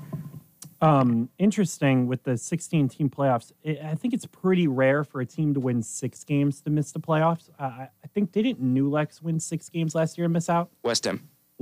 Okay. By one spot they missed out. Yeah, missed out by 1 spot. But I think if you win 6 games, most of the time you're going to be good. As long as you beat one team, that's pretty good, which I don't think West Ham really did. I think their best win was New Lex, right? Yeah, if I remember correctly last year, because I was at that Meadowbrook New Lex game, or Meadowbrook and West Ham game, week 10. Shout out Storied Rivals, by the way. They made me a meme. But at that game, it was West Ham had to win. You were a meme? Yeah, the Surrender Cobra. You not remember that meme, Roth? The Surrender Cobra of I don't me think so. and at Storied Rivals. I got to show Carl, you this pull picture. it out. Carl Arcade, I'm pull it pulling up. it up. It was really big in the hardwood chat. when we were talking with Hardwood Heroes, it was huge during that. But I'm not a big fan of expanded playoffs, but clearly. We know. Yeah, we know. One of the things, and anything, college football, we can do a whole different thing. Let's keep on track. Carl, let's keep talking about the kids who play on Friday, okay? One of the big, I think, missed opportunities for Louisville. Trumbull. I think Trumbull really could have solidified themselves into being a playoff team if they were able to pull it off against Woodward. Yeah. Big opportunity for Trimble. I have seen that picture before by Cade. Cade looking like a meme. He's shocked. I'm not sure what you were shocked by. That was the Meadowbrook halftime bomb they threw. Meadowbrook threw a bomb right at the halftime. I threw a touchdown. Yeah, I was about to say. I threw a touchdown. I thought we were talking about like a metaphorical bomb. I was like, no. Well, we were talking about. Anyways, they threw. Well, when you said halftime, I thought this was like a band performance, and like they did something with like and everybody. I was like, what are they doing, man, with a bomb? Like, no, they threw. They threw like you said at halftime. I literally was imagining the band, bro. Right before we're already off topic. It's not even 11:30. But they threw like a 50-yard pass Hail Mary at the bell to end the half. There we go. And it was in the back of the end zone. This guy from Meadowbrook made this amazing catch. And Storied Rivals caught a picture of me doing the surrender cobra, and they freeze framed on me on their video and their recap. It was one of their top plays of the year. And you could see me in the background just doing a surrender cobra with like my mouth and like gaping in amazement of this play. Probably one of my better memories from last fall doing Gridiron Glory, I will say. Yes, we'll stay. I mean, we can stay in the MVL right now because we're already talking about it. Battle of the division favorites, Tri-Valley 23, New Lexington 12. You know, this New Lexington defense is actually kind of legit. This is a team, I don't think they're going to win 2 playoff games, but if you would have asked me heading into the week their odds of winning 2 playoff games, I would have said maybe 5%. Now I'm going to say it's like 25, 30%. They're one of the top 4 teams. That might be too high, might be an overreaction. But the fact that they held Tri-Valley, I know Tri-Valley isn't known for their offense, but for you to only lose 23-12 against a team in a bigger division, a team that has historically pushed around a lot of the smaller MVL schools, really the only schools that have been able to compete with Tri-Valley recently in the MVL are like John Glenn and Sheridan. The Scotties are an elite program. They've had, whenever their coaches leave, they go on to better pastures and they win big. Oh, yeah. And that's just what Tri-Valley does. Mm-hmm. And, you know, if Cam West ever wanted to leave Tri-Valley, he is a graduate of Tri-Valley and also a Gridiron Glory Player of the Year winner. And he was a Coach of the Year finalist last year, which was pretty interesting. So, storied career for Cam West playing and coaching with the Scotties. But, you know, that has been sort of an elevation job. You do a good job at Tri-Valley and then you go on maybe to like the OCC. So interesting to see New Lexington. Cade, what do you think about this New Lexington defense? Because I know you've been kind of pushing the hype train for them. Carl, I'm sorry. We talked about OVC while you were gone, so you don't get to... I don't get to hear all about Colgrove, who I will say one interesting thing about Colgrove this year. You know what? You remember the final score of that game, right, Roth? What, 43-6? Yeah.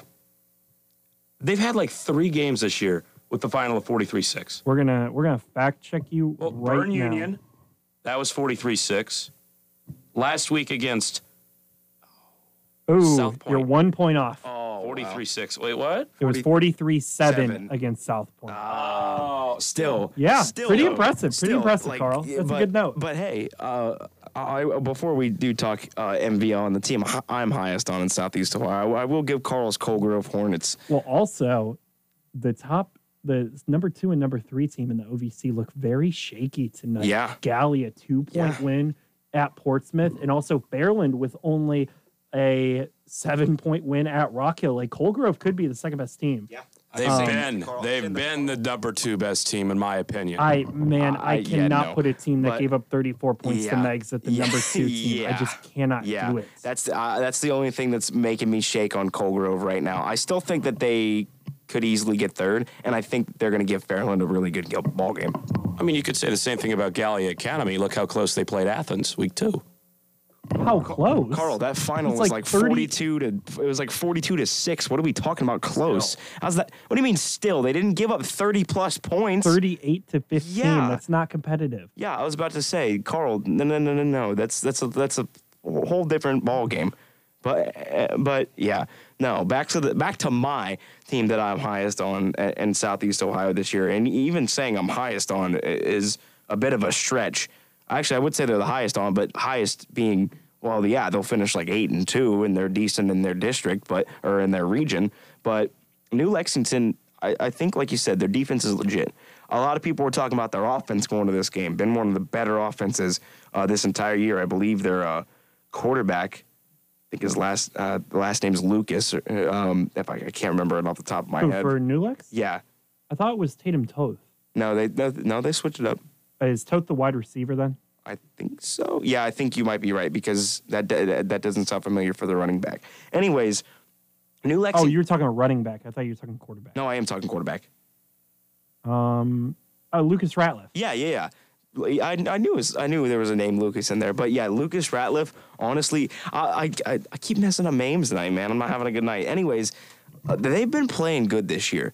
A lot has been talking about their offense. I think I was looking at stats the other day, and Lucas Ratliff was one of the better passers in Southeast Ohio altogether this year for New Lexington. They played a tough Tri-Valley squad. It was a grounded-out football game. Tri-Valley ends up getting the victory, but hats off to New Lex. I think that they can give Sheridan a game Week 10 in the Perry County Super Bowl. That game is interesting. Very circled on my calendar, because if New Lexington can go 9-1 and set themselves up for 2 home playoff games, that's a good situation to be in if you're the Panthers. It's a tough play there at the pit at New Lexington down in the pit's an interesting place. I've never been there for a game, but I've been there for a practice. Yeah, and, I was there for a scrimmage. I went there to New Lexington High School, and the high school is not by the football stadium. So a lovely mom who she was like picking up her kid from something. I was like, hey, where's the football stadium? Because I need to interview somebody. And I got like the directions to like whatever was across the street from it. Yep. So then I was able to find it. Yep. So yeah, always an adventure going to whatever Southeast Ohio high school football stadium that is not right at the high school. And Carl is going to share a story. Oh, yes. And I blame you for this. This is the first game I've ever gone out for Gridiron Glory for. And Roth sends me out with another complete newbie in Aiden Crawley. And we're sitting there. We have no clue. Aiden makes sure to ask Roth, hey, is the football stadium at the high school? What did I say? Yes. I'm pretty sure you said yes. You said it was at the high school. I'm pretty sure. I'm pretty sure I said I think so, but Chloe would know. I'm pretty sure that's what I said. I think I don't remember Chloe would know thing. I do remember, like, if you asked me, I was like, yeah, I think it's there, but I don't know, because like I have to delete texts because they take up storage on my phone. So we won't have the receipts for this.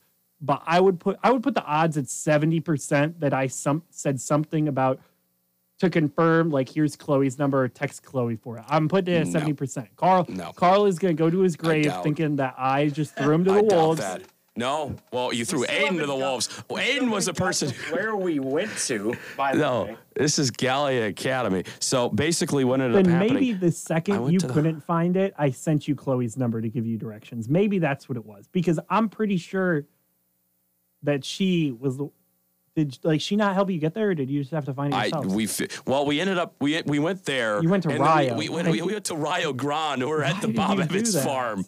It said some field, so we went with the nearest so field. You just went to the nearest field? Carl's like, I gotta go to the Gallia game. We looked up football field, and that's what it said. And so we ended up there. And then somehow we managed to get there right at kickoff. For a good game. It was a great game. It was Gallia Academy and Megs. And, I mean, legitimately, like, I love Gallia Academy Stadium. It's so cool how it's kind of integrated with the houses, like, right over the home stands. Like, I really enjoy that. Okay, back to the topic of New Lexington and high school stadiums not being at the high schools and the NBL in total. New Lex, I think they're going to win the small school division. I think they're obviously the best team. That region's the region. I don't know if they're the best team in it though.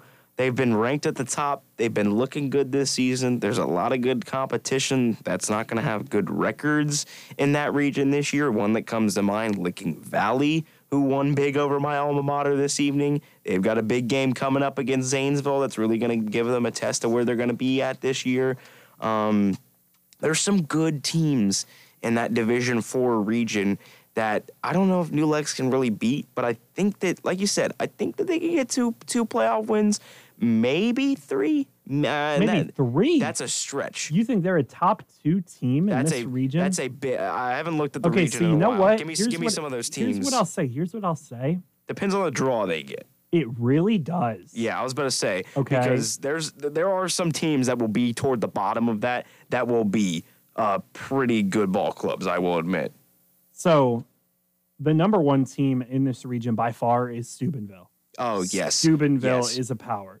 But if you avoid them, I think, let me see what St. Clairsville did tonight. Yeah, that was the only other team I remember seeing in this region that in Carrollton maybe. Carrollton looked good against Philo. Yeah, you know what?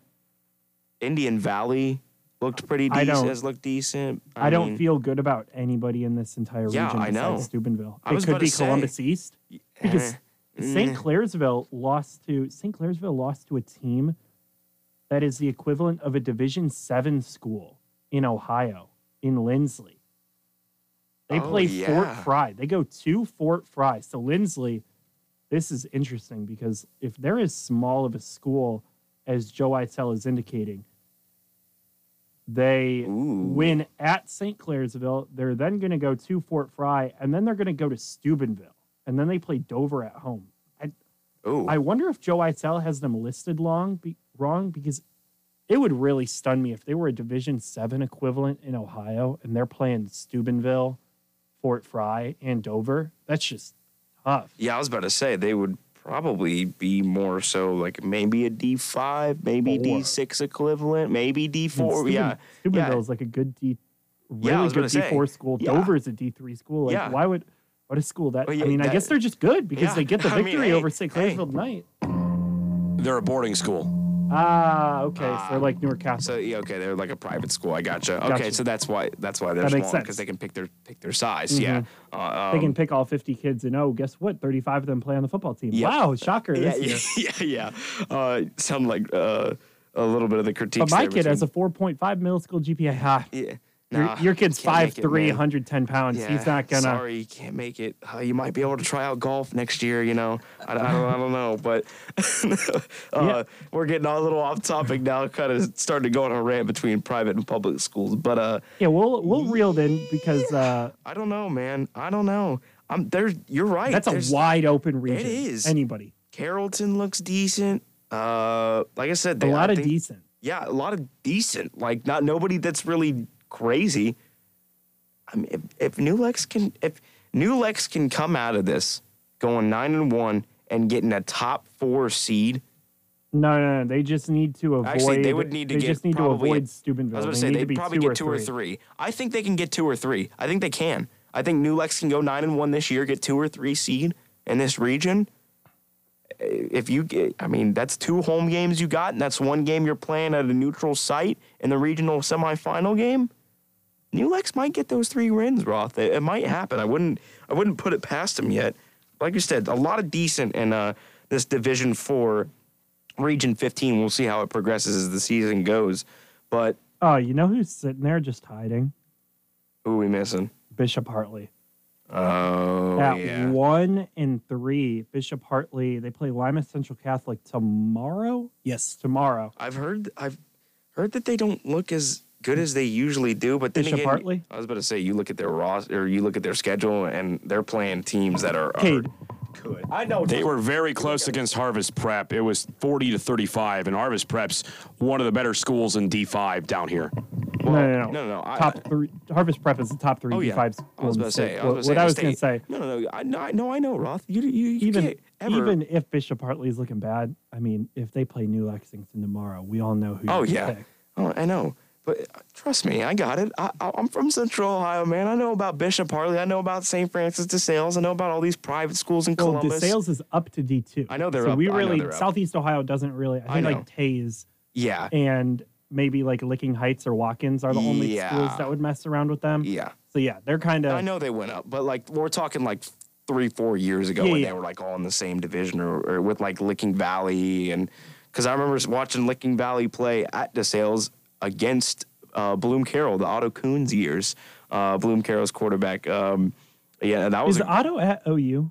No, I'm pretty sure he's at Eastern. He was at Eastern, but I thought somebody said he was going to come here. Maybe not. Maybe I think he's still there. I'm pretty sure he's still there. So speaking of Bloom, Bloom Carroll gets a blowout victory, 42-13 over a winless Amanda Clear I was going to say, squad. I thought they played Amanda tonight. Yeah, we don't have resident MSL expert Doc Stevens tonight, but his squad did get a victory. That was my next game. Fairfield Union 32-24. Hamilton Township gets the victory. Taze Valley with a tight one over Liberty Union 21-14. And in the Battle of Pickaway County, Battle of Circleville, Battle of the Pumpkin Show, it's Logan Elm 21, Circleville 0. Logan Elm, that's another team in that Division 4, Region 15, just kind of hanging around here. Yeah. So a lot of interesting scores in the MSL, some close games. Logan Elm, obviously good defensive performance, but Taze, a tight victory over Liberty Union. And then also you had Hamilton Township winning a close game. I think like Hamilton Township, they're above Fairfield Union and Amanda Clear Creek. Those are probably the bottom two. Yeah. I think HT might be in that like next tier. Yeah. And then probably HT and Circleville probably next to each other. And then Logan Elm. I think Taze is better than Logan Elm, but I'm not But the way sure. Logan Elm plays, though, where they grind out possessions, might make that game very interesting as we see moving on, especially since Taze's offense hasn't really been as electric as it has been the past couple of years. But like back to that Division 4 Region 15, we're looking at Hartley possibly going around 500. Bishop Hartley. It'd probably be somewhere between a 7 and a 12 seed if they win 5 or 6 games. Yeah, I would expect that. I mean, like you said, got to play at Lima Central Catholic. They only have 2 home games this year. Wow. How about that for Bishop Hartley? They got to play 8 away games. They got to play at St. Francis de Sales. Do you think their school had some sort of construction? Because Could have been. Only 2 home games are the last 2 games of the year. Well, if you've ever seen their baseball field, Roth, or ever heard of that on like any national stage? I've literally been to their football stadium. Gotcha. Okay. But I have no idea what their baseball field is. It's one of the, if any of you out there that want to look up some of the weirdest places to play sporting events in Ohio, look up Bishop Hartley's baseball field. One of the weirdest things ever. I saw this on a list one time of like the most awkward dimensional high school baseball fields in all of the country, and Bishop Hartley was on this list. But I just wanted to bring that up because we were talking about Bishop Hartley. But yeah, that is interesting to see them only have 2 home games late in the season. But okay, also we're speaking about home games. Steubenville has been a crime against scheduling. This year, gosh. Steubenville. 7. How many do you think they had last year? 6. 9. What? Yes, Steubenville with 16 of their last 20 regular season games at home. What? 2021, 9 home games, 1 away game. 2022, 7 home games, 3 away games. Steubenville, Big Red, just bringing everybody in to Jefferson County. They're looking like a state title contender, but don't make them travel like they'll have to do deep in the OHSA playoffs. We're going to take a break right now as everybody tries to process how Steubenville is able to schedule like that. You're listening to Football Friday Night here on Power 105. Wendy's new French toast sticks are so delicious, some are saying that they're better than their mom's breakfast. Excuse me. Did you just say Wendy's new French toast sticks are better than my breakfast? Mom, is that you? Answer the question. I said some people are saying that because they're so crispy on the outside and fluffy on the inside and perfect in every way. Uh-huh. And what do you think? I think it's time to tell people to choose wisely. Choose Wendy's new sweet and crispy home-style French toast sticks. That's still not an answer. At participating U.S. Wendy's during breakfast hours. When one door closes, Atomic Credit Union is open. Conveniently located on State Street in Athens, we're ready to help with all your financial needs. We offer mortgage and auto loans, credit cards, instant debit cards, online and mobile banking, and so much more. Visit us at 920 East State Street or online at atomiccu.com and discover the credit union difference. All loans subject to approval, federally insured by NCUA, Equal Housing Opportunity Lender. Hi, this is Kevin Peterson, the host of Sunrise here every weekend. And if you haven't heard the show yet, check it out this weekend and hear what you've been missing.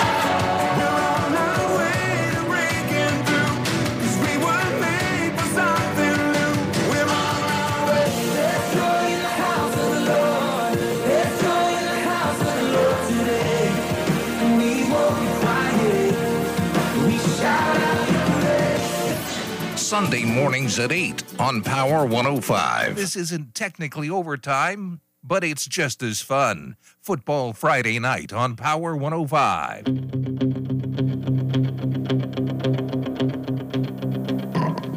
That music got to get you excited. We're having a good time.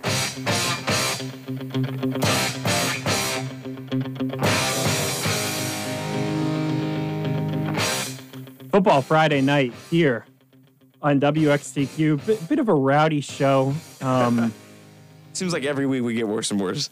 I don't know. I think last week was actually a pretty boxed-in show. Besides, I wasn't here. That's true. That's true. Carl brings the energy. Well, wait, wasn't last week the week where we had everybody call in? Yes. Okay. Yeah. So that was probably why we were so normal, because Carl wasn't here. We had calls from the Ohio Bobcat gang. We had calls from Doc. I think we had the Miller squad. Yeah, the Miller squad called again tonight. But speaking of the Ohio Bobcat squad that called last week, let's talk some Ohio Bobcats football. Okay. It's 11:40. We've given you all the high school scores that you need to know. We'll run through really quickly. Athens County game of the week: Alexander 28-13 over Wellston. Spartans 2-0 in TVC Ohio play. Vinton County also 2-0 in TVC Ohio play. Over our sister station, WATH, you listen to their 21-6 victory over the Athens Bulldogs. Megs over River Valley, 37-20. Megs gets their first conference victory, and NY wins the one out-of-conference game in TVC Ohio, 32-13. Over in the Hocking, Trimble still winless, 28-20 losers at home to Cincinnati Woodward. Belpre still looking for their first points of the season. They fall 68-0 against Caldwell. South Gallia, second time, same result against Sciotusville East. This time it was at home, and South Gallia gets the win 40-34. Southern blows away Manchester 42-0. And in the biggest game in the TVC Hocking, Waterford defends home field 29-13 over Eastern. So now moving along, the Ohio Bobcats are traveling once again to a Power 5 opponent. They are playing the Iowa State Cyclones, who are fresh off a victory in El Asico, the battle between Iowa and Iowa State. According to Coach Tim Albin, he's been here, I think, maybe 17 years. I think he came here in like 2004. He says this is the first time that the Bobcats have played back-to-back games against Power 5 opponents on the road. So a little interesting because, Ohio usually plays one Power 5 opponent a year. Some years they play two. But Coach Albin said in the press conference that this is the first time that he can remember that they play back-to-back Power 5 opponents on the road in back-to-back weeks. So Bobcats, they're in Ames, Iowa right now. It's a 2 p.m. kickoff. What are your guys' expectations for this game, as Ohio is one of two MAC schools with a FBS victory this year? That is an unreal stat. The MAC really taking those L's. Yeah. I would say the Bobcats actually might have an okay chance at this game. It really depends on the defense. I'm not really impressed by Iowa State's offense so far. And Iowa State, 10 points against Iowa. Iowa, great defense, a catastrophic offense. Iowa scored 7 points with 2 blocked punts. Think about how hard that is. Yeah. They blocked 2 punts. For safeties. And no, they didn't. I was supposed to say, Carl. This was a different day. Oh, you're talking about the different one. No. The week they got 2 safeties. We're not talking South Dakota State. Yeah. Dude, they blocked 2 punts and could only score 7 points. Let's see. I want to see what they did off of these block punts. So block punt, then they got touchdown, 16 yards. And then their other blocked punt came Iowa State. They punted the ball a lot. So it had to be in the third quarter right here. Yeah, punt blocked. They blocked the punt at Iowa State's own 8-yard line. They take over at the 20, and then they fumble at the 1-yard line. So great job, Iowa, not taking advantage of the turnovers that their defense creates. But in Iowa State's other game, 42-10 victory over Southeast Missouri State FCS opponent. Exactly. I think if the Bobcat defense can step up, and if Curtis Rourke can look how he did week 1, I think that the Bobcats can keep it close. Maybe give them a little bit of a sweat. I think they definitely cover. It's 18.5. Okay, so I thought the Bobcats would cover it. I was going to say, there's a difference between covering and it being a close ball game. Well, no, I think they keep it close. I think it's within a score in the third quarter. So here's what I'll say. If the Bobcats want to cover, like their best bet is like a 27-10 game where like Iowa State takes their foot off the gas pedal. I don't know because I think so. Everybody was like, well, the Penn State game was cool. And the biggest thing we got out of that, we're not really hurt because sometimes when you play these big schools, you get hurt. Look at Kent State. Kent State, I know they're getting that bag from the teams they're playing, but let's rattle off Kent State's non-conference schedule. This is generating, I was going to say, I think $6 million. It's rough for the Golden Flashes last time I checked. Week 1 at Washington, 45-20 loss. Week 2 at Oklahoma, 33-3 loss. Long Island comes to town this week. Oh, nice breather. What do we have after that? Oh, yeah, we're just going down to Georgia. So Kent State, there's already been, I've been seeing people tweeting about how they've lost a couple starters to injury. Not sure how long that's going to last. The nice thing for Ohio, they get Kent State the Saturday after they play at Georgia. Yeah. So it doesn't matter who you put out there. Like Georgia's just going to physically beat down a MAC opponent. Like even Georgia's backups are just going to be bigger, faster, stronger. So that might have an effect on that OU Kent State game. And that's really my question this week for the Bobcats. How much juice do they have left in the tank? Ohio could not run against Penn State whatsoever.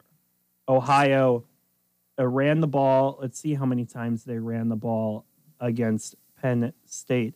Ohio rushes the ball 26 times for 100 yards, 3.8 yards a carry. That's just not going to get it done. Curtis Rourke with a long of 25 yards. So in the other carries for the Bobcats, they had 25 carries for 75 yards. So in every carry but one, they averaged 3 yards a carry. Navarro, 3.7 yards a carry on 7 carries.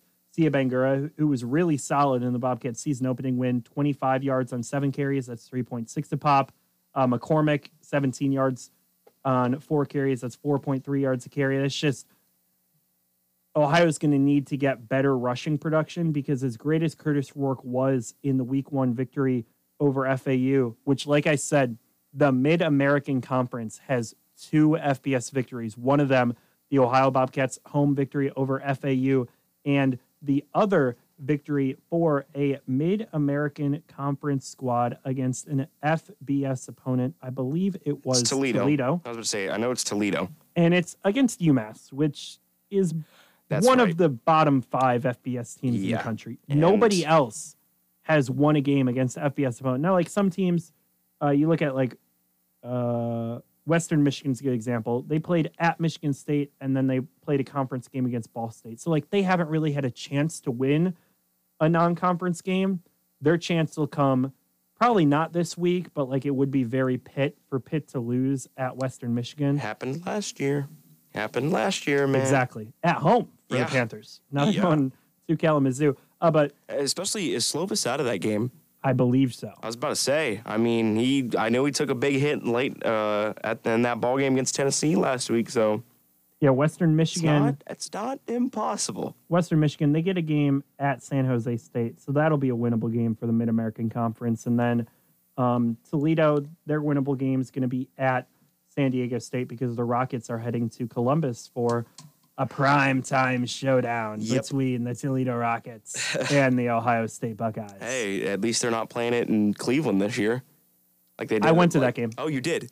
Yeah. When it was in what is now First Energy Stadium. Yep, Cleveland Browns Stadium. I was at that game. I don't know how old I was, whatever year it was. I think it was in 09. So I would have been 9. It was 2011 because it was. I think that was the last game that was the last game before Miller became the starting quarterback. This actually does sound right because Vandy was either supposed to play him that year or the year after, and that was when Vandy was good, and Vandy was only good in 2012 to 2014. So that timeline actually does make sense. I'm looking it up. I'm looking it up. Fact checker right here. Yeah. 09. I was right. Wow. 2009. Yep. September 19th, 2009. And the final was like 38-3. Let me look that up. That sounds about right. No, they played two. They played two then because Carl, they only played one game. They only played one game in Cleveland. Yeah, right here at Cleveland, Ohio. Ohio State, the 11 ranked team in the country. Toledo unranked, 1 and 2 out of it. That was Terrell Pryor year, bud. And that was at Cleveland, Ohio. Roth, final score, you were darn close. 38-0. No points for Toledo. But yeah, that was the game. So that was the game I was at. Yep. 24-0 at halftime. Buckeyes cruise. But yeah, Bobcats, interesting one. I hope that they hold up on the offensive line. That's going to be the thing that I really watch out for because it could be a tough day for Curtis Rourke and it might not really be his fault. Plus, you got to go against Matt Campbell, the guy who's rumored to be the next Nebraska head coach. That'd be a great bombshell just to drop at like 11 a.m. Nebraska's hired Matt Campbell. Oh no. We're going to win. Bobbies are going to win. They're going to go into Ames and they're going to win. But yeah, so the spread is 18.5, and I think Carl makes some good points about Iowa State's offense. Yeah. Lacking explosiveness. We'll see how often the Bobcats can get off the field on like 3rd and 3, 3rd and 4. How often is Iowa State just going to willpower over them? We'll see. I think the Bobcats have made some important strides this year. I don't think the Penn State game was as bad as the final score made it out to be. However, I don't have very high expectations whatsoever about tomorrow in Ames, Iowa. But we'll see. You know, more shocking things have happened. And this is a Bobcats squad that I think regardless is much improved from 2021. And that was the most important thing for Tim Albin this year. Yeah, I'd agree. I mean, I'm going to be honest. I might check my phone once or twice. I'm going to be preoccupied. I'm going to be wearing green. I might still wear an Ohio thing. But I'll fit in perfectly tomorrow. Both me and Cade heading up to South Bend. We get up at 6 in the morning tomorrow. I think that's an upset game brewing, in my opinion. I think Cal could win the game over Notre Dame. Cal is terrible. Yeah, I was about to say. So is Notre Dame. No. They're not that bad. We'll their see. defense is good. Their backup quarterback's in, though. Carl, Cal cannot score. Yeah, I was about to say. Cal cannot score. Yeah, Cal's not going to be able to score points. We're going to get like a 21-10 final. Boom, Notre Dame perfect. Win. Yeah. Like, woo, we'll go watch some That's a perfect score prediction. It is. That is a good. You know what, Roth? You took it right out of my mouth because I was going to go. I was going to go 20-3. That's what I thought the game was going to be. I was going to go 20. I think a little higher than that. There's enough random. Even Iowa State was 10-7. Okay, so we'll get. Okay. I got it. But then again, Iowa and South Dakota State was 7-3. So Iowa is a different level of inept on offense. I know. Else. Well, that's what happens when you got Spencer Petras as your quarterback. Anyways, I digress. Carl and I are making a trip up to South Bend. Should be an interesting game. Unlike Carl, I will not be wearing green because I refuse to support anything Notre Dame. But besides, you act like I'm wearing green. Like I'm just gonna fit it because I'm wearing an Ohio stuff. It's a joke, Carl. It's a joke. The joke went right over your head. Anyways, Excited to go see that stadium. Check that one off the bucket list. I've been to Indiana now twice this year for 2 great venues with Carl. Went to the Indianapolis 500 in May, which was fun. Got a lot of sunburn that day. I think I'll get less this weekend. Not as much as Doc. No, you actually might. It's supposed to be like 80, 90 degrees. I'll be fine. Wow. I'll be fine. I won't be outside. I won't be outside for 7 hours. Sitting and walking for 7 hours. I'll be outside for 3. Nice. So as we wrap up, got about 7 minutes left in the show.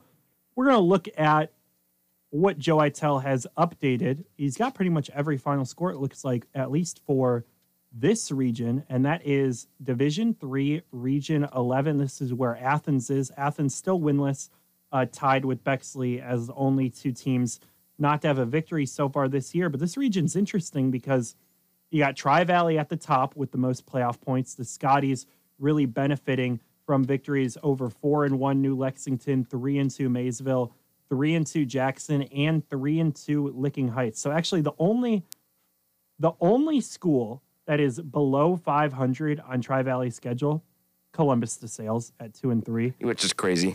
Yeah. Because it's St. Francis DeSales, and they're just on a whole different level. I mean, they really are. Yeah, because they beat Tri-Valley 28-0. And honestly, looking at the rest of DeSales' schedule, that's a bad result for Tri-Valley. Not like that they should have won the game, but I think if we're comparing final scores, like Tri-Valley beat Jackson, I don't think there's any way Jackson gets shut out by DeSales. Like, that's at least like a 28-14 game. Home field advantage again, Roth. That was at Tri-Valley. Yeah, I was about to say. So that and they didn't even cash in. I'm talking Tri-Valley Jackson. Oh, okay. That makes sense. I'm not talking about the week 1 matchup. I'm talking Tri-Valley Jackson. I mean, you're playing in front of that home crowd. You got a good defense year in and year out in Tri-Valley. You're playing Jackson, what's got a better offense. I think they'll score against DeSales, but we'll see. And then, so Tri-Valley sitting there, top of the region, despite having a loss. 2 teams are unbeaten at number 2 and number 3, Granville and Columbus South. Columbus South only 4-0 because, unfortunately, Columbus City Schools had to cancel their week 2 games due to the teacher strike. At number 4, actually, teams number 4 through 8 all sitting at 4-1, and I think any of these teams could make a run. Chillicothe, Sheridan, Washington Courthouse, Bishop Watterson, and Bloom Carroll. I think there's some better than others. 100%. I think that Chillicothe, Courthouse, Watterson, and Carroll are all a tier above Sheridan. Yeah, especially, but Sheridan did get a decent win tonight. Yeah, one over John Glenn. I'm not sure how you would order the other 4, though. Yeah. Between Chillicothe, Washington Courthouse, Watterson, and Bloom Carroll. I'd probably have Carroll 1, Watterson 2? Yeah, I don't know. We'll see. We'll have to see. But there is, digressing a little bit here, there's an NVL score we didn't go over that's a bit interesting. Philo tonight beat West Ham 20-14 in that ball game. I know that wasn't really it's big school big dominance school. Over small yep. school. Like we talked about that a lot in that Thursday show, and like there proved your point. Yeah, Jackson number 9, and then 10 and 11, 2 4-1 teams just don't have really many points. Bell Fountain and Jonathan Alder.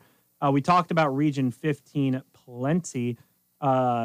Now moving over to Division 5, Region 19, Ironton at the top at 5-0. They got a lot of playoff points, 12.6 average so far, according to Joe Itel. Second is actually Union Local, and this is so Union Local. They are 5-0, but their first game of the season does not count towards playoff points. So playoff points only has them at 4-0. However, Union Local is 5-0 because their week 1 opponent was the Columbus Crusaders club team. Seems like they also played Mogador and Kiski Prep, and it looks like they're going to play Toledo Woodward as well. So that's why they only appear 4-0 for games that are rated. Harvest Prep at 5-0 at third. Any of those teams are going to be tough outs. And then you got Centerburg at number 4. Really a team that's kind of flown under the radar. I haven't really heard anything about Centerburg, but then my guys... Well, they beat East Knox in that game last week, Roth. They looked good in that game against East Knox. Yeah, but a loss to Utica? Yeah, I know. Trust me. I will say Utica's this. sitting at 13th at 2-3. I was going to say, Utica doesn't play the heavy hitter. I know, but they played Licking Heights pretty solid last week. I think they have a Newark Catholic game coming up here shortly on a Saturday night. Yeah, they lost to Licking Heights 41-21. I knew the first half was close. The first half was 28-21, I believe, and they got shut out. Licking Heights showed up, but they'll have to travel to Newark Catholic in that game. I think it'll be a Newark Catholic victory, but interesting to see how good Utica really is this year. I think they're the third best team in that division in the LCL. So Portsmouth West is at number 5 at 4-1. Proctorville Fairland also at 4-1. Wheelersburg at 4-2, and then Minford at 4-1 rounds out the top 8. Barnesville. So Barnesville's victory over River has not been calculated yet. Barnesville, pretty much no playoff points because every team they've beaten before tonight had a losing record. I imagine Barnesville ends up in the top 5 once their victory over 5-0 River gets calculated. They might actually pass Centerburg and move up to number 4. Big time victory for Barnesville. And then you got West Em at number 10. A couple other teams to keep an eye on. Alexander, their victory over Wellston has not been calculated. Right now they are sitting at 16th, but they only are 3-1 in Joe Itel so far. So we will wait for Joe Itel to update that one. And in Division 6, Region 23, Fort Fry at the top, Colgrove at number 2, West Jefferson at 3, and the Nelsonville York Buckeyes at number 4. Northmore, I think this was a game. Did we both pick Danville? Yes, we did. Got you. So we both nailed that one because the Division 7 school that already had a loss beats the Division 6 unbeaten school. And then Malvern sitting at 4-1. They're number 6. Shenandoah took their first loss of the night. So they slip a little bit in Division 6, Region 23. Should be interesting as it looks like Nelsonville York will be the Athens County team with the best chance to really make a push in the playoffs. And we'll see if Trimble can right the ship in TVC Hocking play as they look to get enough points to make it to the playoffs. But that's about all. Any quick closing thoughts before we wrap up? I think, like you said, last thing I'll mention, Trimble. I think I was talking to Carl as we were leaving tonight's ball game after hearing the final score between them and Woodward Cincinnati.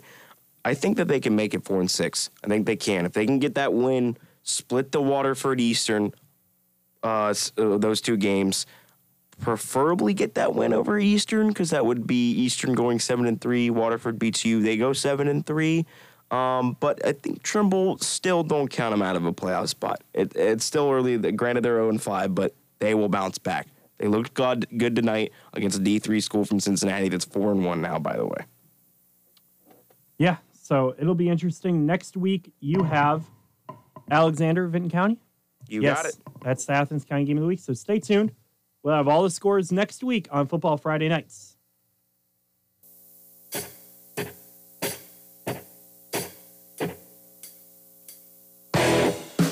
This has been Football Friday Night Postgame, presented by Atomic Credit Union, Minuteman Press, Wendy's, Airline Church of Christ, Donato's, and Steve Abdello of Auto Exchange.